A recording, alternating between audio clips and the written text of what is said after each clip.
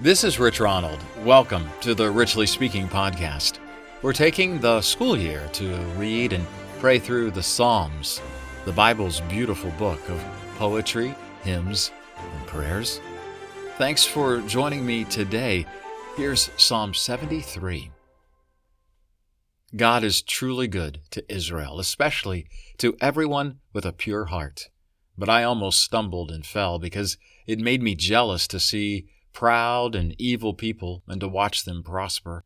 They never have to suffer, they stay healthy, and they don't have troubles like everyone else. Their pride is like a necklace, and they commit sin more often than they dress themselves. Their eyes poke out with fat, and their minds are flooded with foolish thoughts. They sneer and say cruel things, and because of their pride they make violent threats. They dare to speak against God and to order others around. God will bring His people back, and they will drink the water He so freely gives. Only evil people would say, God Most High cannot know everything, yet all goes well for them, and they live in peace. What good did it do me to keep my thoughts pure and refuse to do wrong? I'm sick all day, and I'm punished each morning. If I had said evil things, I would not have been loyal to your people. It was hard for me to understand all this. Then I went to your temple, and there I understood what will happen to my enemies. You will make them stumble, never to get up again. They will be terrified, suddenly swept away and no longer there. They will disappear, Lord, despised like a bad dream the morning after. Once I was bitter and broken-hearted. I was stupid and ignorant, and I treated you as a wild animal would. But I never really left you, and you hold my right hand.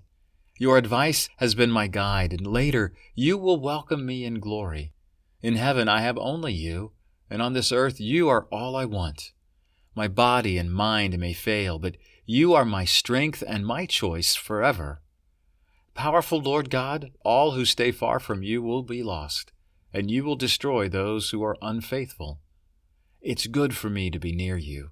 I chose you as my protector, and I will tell about your wonderful deeds. From the Contemporary English Version, copyright 1995, by the American Bible Society. Let's pray. God, Abba, Father, no doubt about it, you are good, so good to us. But we confess, sometimes we miss it.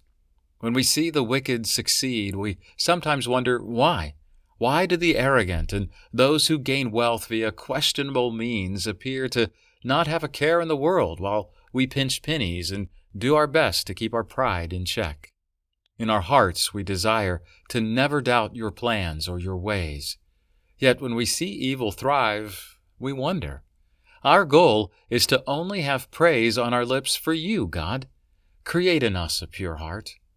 Don't let us turn to the left or to the right, and don't let us worry or be consumed with the success of others. You have plans for us.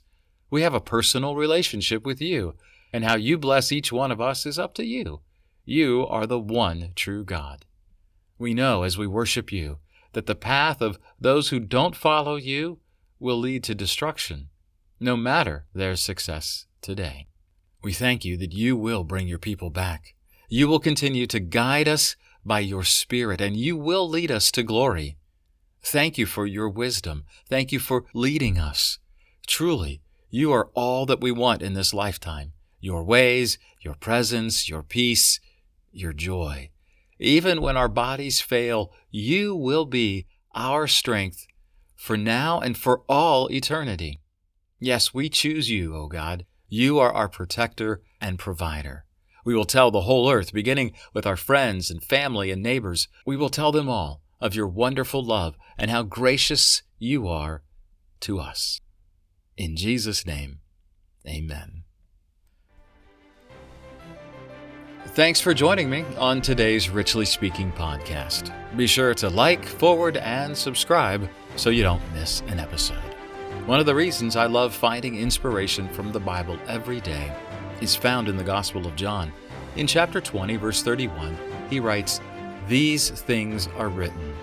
The Bible is written so that you might believe that Jesus is the Messiah, the Son of the living God, and that by believing you might find life in His name. May you find life in Jesus' name today. God bless you.